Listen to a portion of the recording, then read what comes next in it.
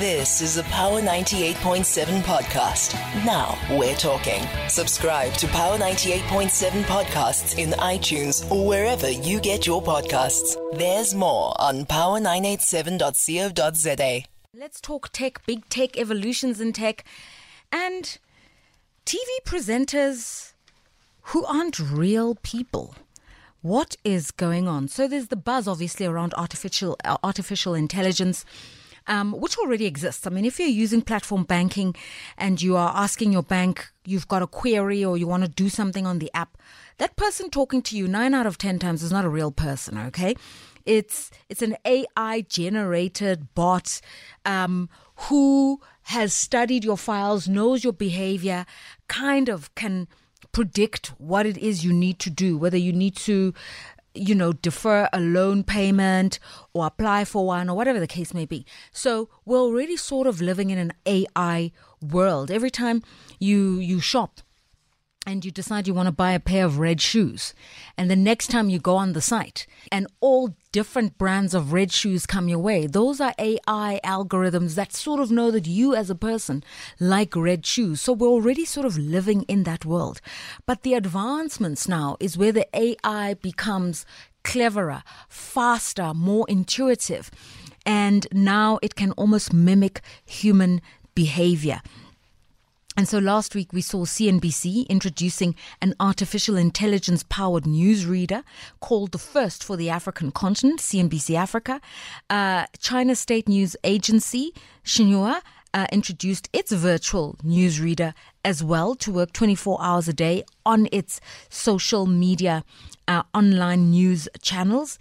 India also has an AI-powered anchor known as Sana. Indonesia has followed suit with virtual presenters Nadira, Sasya and Bumi, Malaysia as well.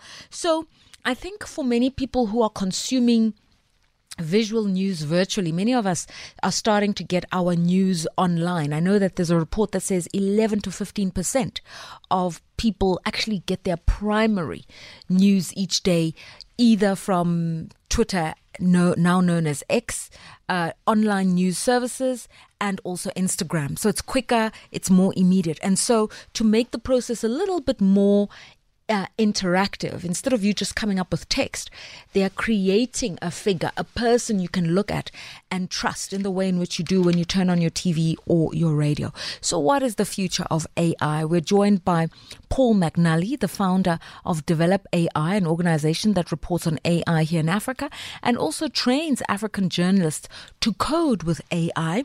My understanding is we also have Arthur Goldstuck, who'll be joining us in a moment via Zoom. But we'll start with you, Paul McNally. Good morning. Good morning, Loretta. How are you doing? Fine, thank you. Okay, so I understand a little bit of tech, but I don't want to claim to be an expert. Was my description of AI along the right path? Could you help us elaborate? Yeah, definitely. And I think your idea that people are adopting it, especially for news, like this idea of an AI newsreader, is very worrying for some people and exciting for others. So I think it's definitely true that we already use technology and what is broadly called AI in our everyday. But now, especially since ChatGPT, it's suddenly become, we're in the sort of peak of the hype cycle of people talking about it. But I think this is also here to stay, even if we don't keep talking about it, if you like. It's going to be in our lives now, kind of forever. So I'm one of those people who sits on the two sides of the spectrum. I love AI when I turn on my banking app and I can quickly sort out a problem, send money, an e-wallet, or quickly say to the bank, I'm traveling, please can I apply for some foreign currency? I love AI. But when I think that AI means that next year, 2 years from now, a whole AI-generated presenter would have my job on the radio, I don't like AI. Yeah, I can imagine. I think, to be honest, I think in terms of from a media perspective, I think you are safe, right? I think the idea of people with brands who are front and center are going to be fine. And I think people largely are going to want to, apart from this little blip of people being excited by AI newsreaders, like we at Develop AI, we produce an entirely AI produced synthetic podcast with all AI hosts. The script is entirely generated by AI. The kind of gimmick is that it's produced entirely with one click. So we put out exactly what is produced. We don't edit it or do anything. And it's kind of, it's deliberately done like that as an experiment to show where we're at with this technology, and people give feedback and they say, well, this didn't sound very good or this did sound good. So we're definitely there in being able to produce the content artificially. And I think these newsreaders vary in terms of how much human interaction they have. Yeah. But I think it's going to depend on the audience. I think if people kick back and say, I don't really want to watch or listen to artificial people, or I want to go back to real people, then newsrooms and organizations will swing back and not do that. So there's two things, and I'll ask Arthur the second part. So when we talk real people, what does an AI virtual presenter look like? Does it look like an animation, like an avatar? Does it look like a real person? Well, I mean, it varies. And I think that's going to depend on what people are comfortable with. I think at the moment, people are comfortable when they hear AI avatars make mistakes because they're like, now I'm more comfortable with that, But, I mean, you can do like the one that CNBC is doing. And actually the one that was before that is an organization in Zimbabwe that have been doing it called Sight with a newsreader called Alice. And they look incredibly real. They sound a little bit monotonous in terms of their vocal structure. So they are reading the news like that? A little bit, yeah. But you can adjust that. And when we have been experimenting with it, when we've adjusted to make them sound more human, they do modulate their voice a little bit more, but then they can often make mistakes. So they can go very high and very low and sound like they're having a bit of a seizure. So you've got to kind of trade that in a little bit. Okay, so it still needs to be refined. So it's like dealing with Siri. I must tell you, the day my mother discovered Siri was kind of just a computer-generated person as opposed to a real person. It was a disappointment because Siri sounds pretty real. Yeah, well, I'm hoping actually, I mean, if you bring up Siri, I'm hoping AI will make Siri much better because in my experience, it often gets things very wrong, right, when you speak to it. So I think there's going to be a shift now where, and you mentioned when you go on your banking platform and when you talk to those chatbots on a banking platform, often they also get a lot of things wrong and it can actually be quite a frustrating experience. And I think these things that we've kind of been battling with for quite a few years in like feeling like we're in the future, I think that's going to rapidly get better, right? So that's not taking anyone's jobs. I mean, no one's doing that as a job anyway. I think those technological advancements are just going to improve and make everyone's life much easier. I'm glad you're saying the things you said. So let's bring in Arthur Goldstuck, the tech analyst and founder of Worldwide Works. Arthur, good morning. Thanks for joining us. Loretta. And what do you make of these newsreaders, TV presenters who aren't really real people but AI generated? I think it's fun. I think it's a novelty. And I think it's a great experiment. But they're not going to replace the regular newsreaders, mostly because while the audience will enjoy seeing, I believe, virtual or artificial presenters, they're not going to enjoy it if the regular presenters are replaced by artificial ones. Or let's say the regular ones move on to another job. They're not, the audience is not going to appreciate or accept an AI presenter stepping in as the permanent presenter. However, as a partner or a colleague or you could almost say a foil to the human presenter, they will be an amazing addition to the experience of the audience. And the issue is this is what I'm thinking. It's the fact that the human being who incidentally runs the computer, so powers that AI, is also in the media sense the moderator of public information. So if we've got a crisis like we have right now, this war in Iraq or the war in Russia and Ukraine, even if the AI is able to gather a lot of information, they still need to distill a lot of the public discourse around it. And I'm not sure AI can do that. It is possible to program or prompt the AI. If you, for example, look at ChatGPT or Bing AI Chat or Google Bard, for example, the output depends, or the quality of the output depends entirely on the quality of the input.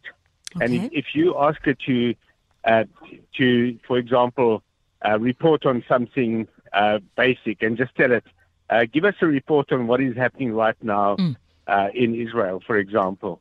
It's going to pull out the average of all the reports out there, and it will give you a very average input. But if you start giving nuanced prompts, like in the tone of a serious, concerned mother, just for example, tell us what are the implications of what is happening. Give us a sense of the significance or the tragedy of kids being kidnapped, for example.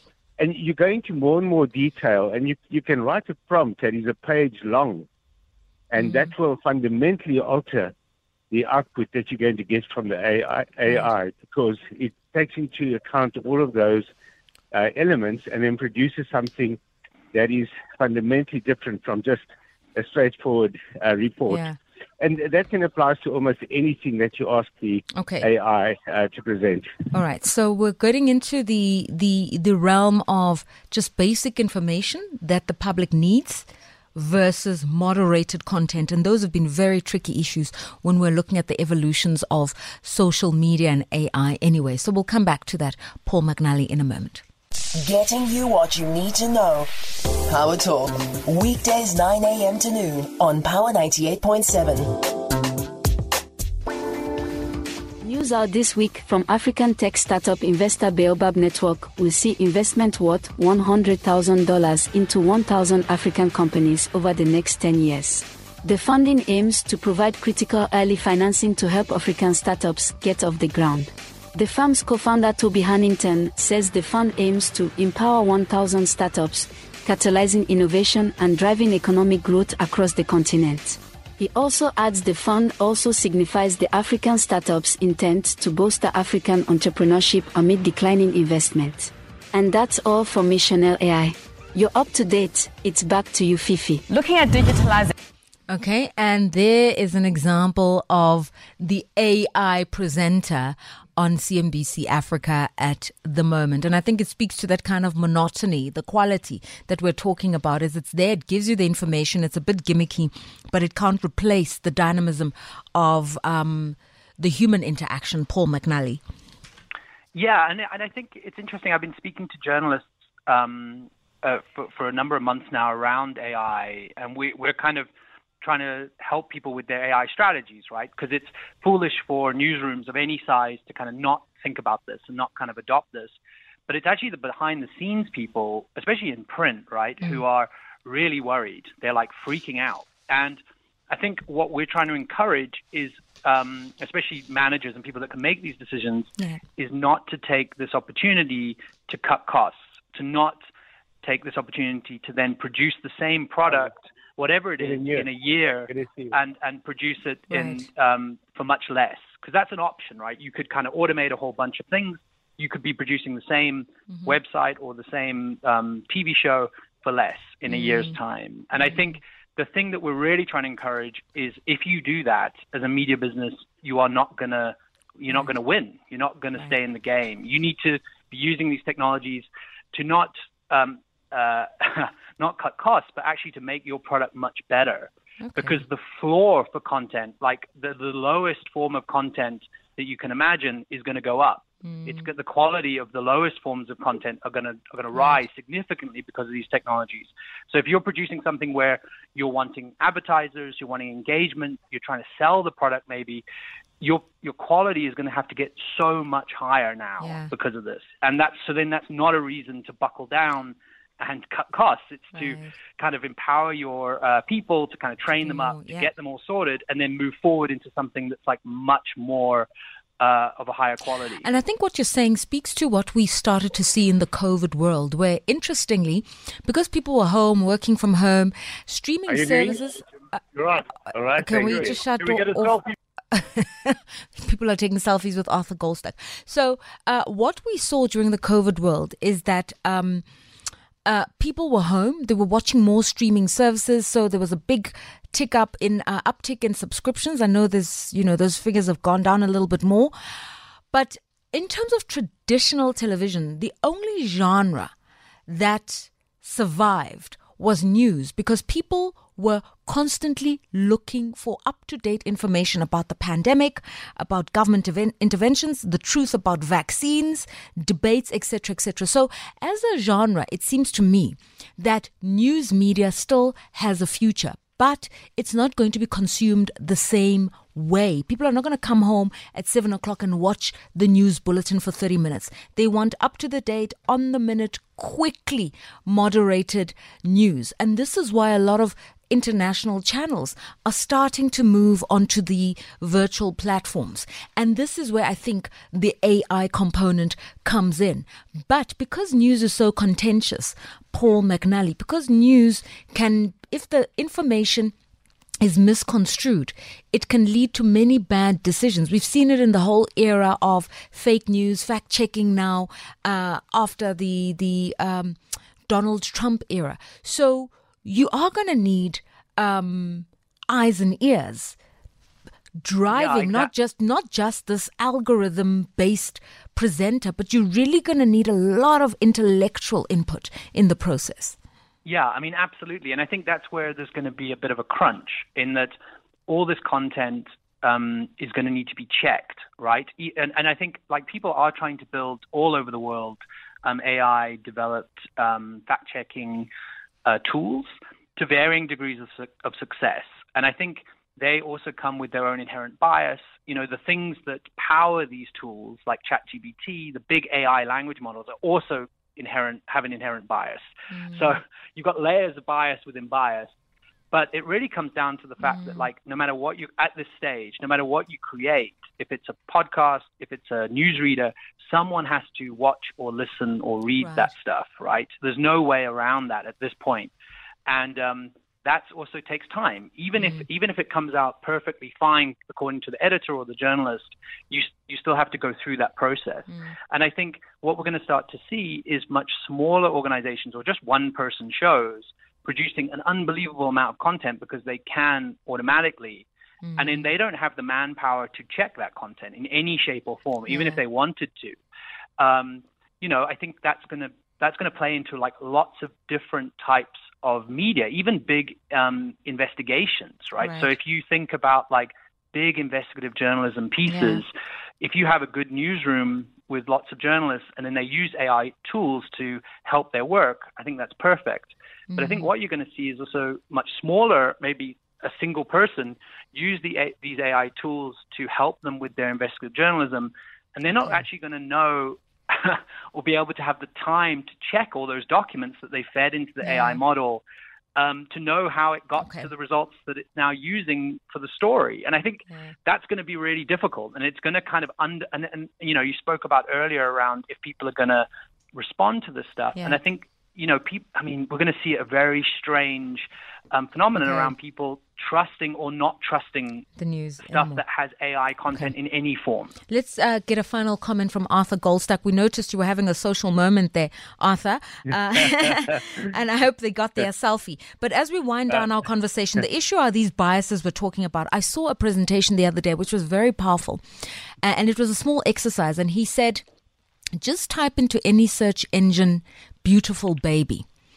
And the AI will be able to find images of beautiful babies from all over the world, except that those babies are likely to be blonde-haired, blue-eyed. And yet, a good, 1/3 to 2/3 of the global population is not made up of Caucasian people. And so in itself, that's just an example of a very innocuous thing. But AI being deeply biased, deeply political because of who powers the AI and those algorithms. And so when we're talking about news, which is a dissemination of information, truth and not, you're now going to need to moderate a lot of these views. So what is the best way for journalists and newsrooms to deploy AI in the face of these very intrinsic biases? You make a very good point. And it comes down to one of my fundamental arguments about AI, and certainly generative AI, which is pretty much what the media is talking about. And that is that generative AI is based on what they call language models. which means that it looks for the right language to use. It's not based on facts models. It doesn't look for the correct facts. So facts are almost a byproduct and not an important byproduct of language models. Therefore, any fact produced by generative AI is suspect. So double check any fact. Use AI to generate language and to sharpen your use of language. Don't use it to generate information or facts. Okay. Thanks for your views. Arthur Goldstock, CEO of Worldwide Works, and Paul McNally, founder of Develop AI. You've been listening to a Power 98.7 podcast. For more podcasts, visit power987.co.za or subscribe wherever you get your podcasts.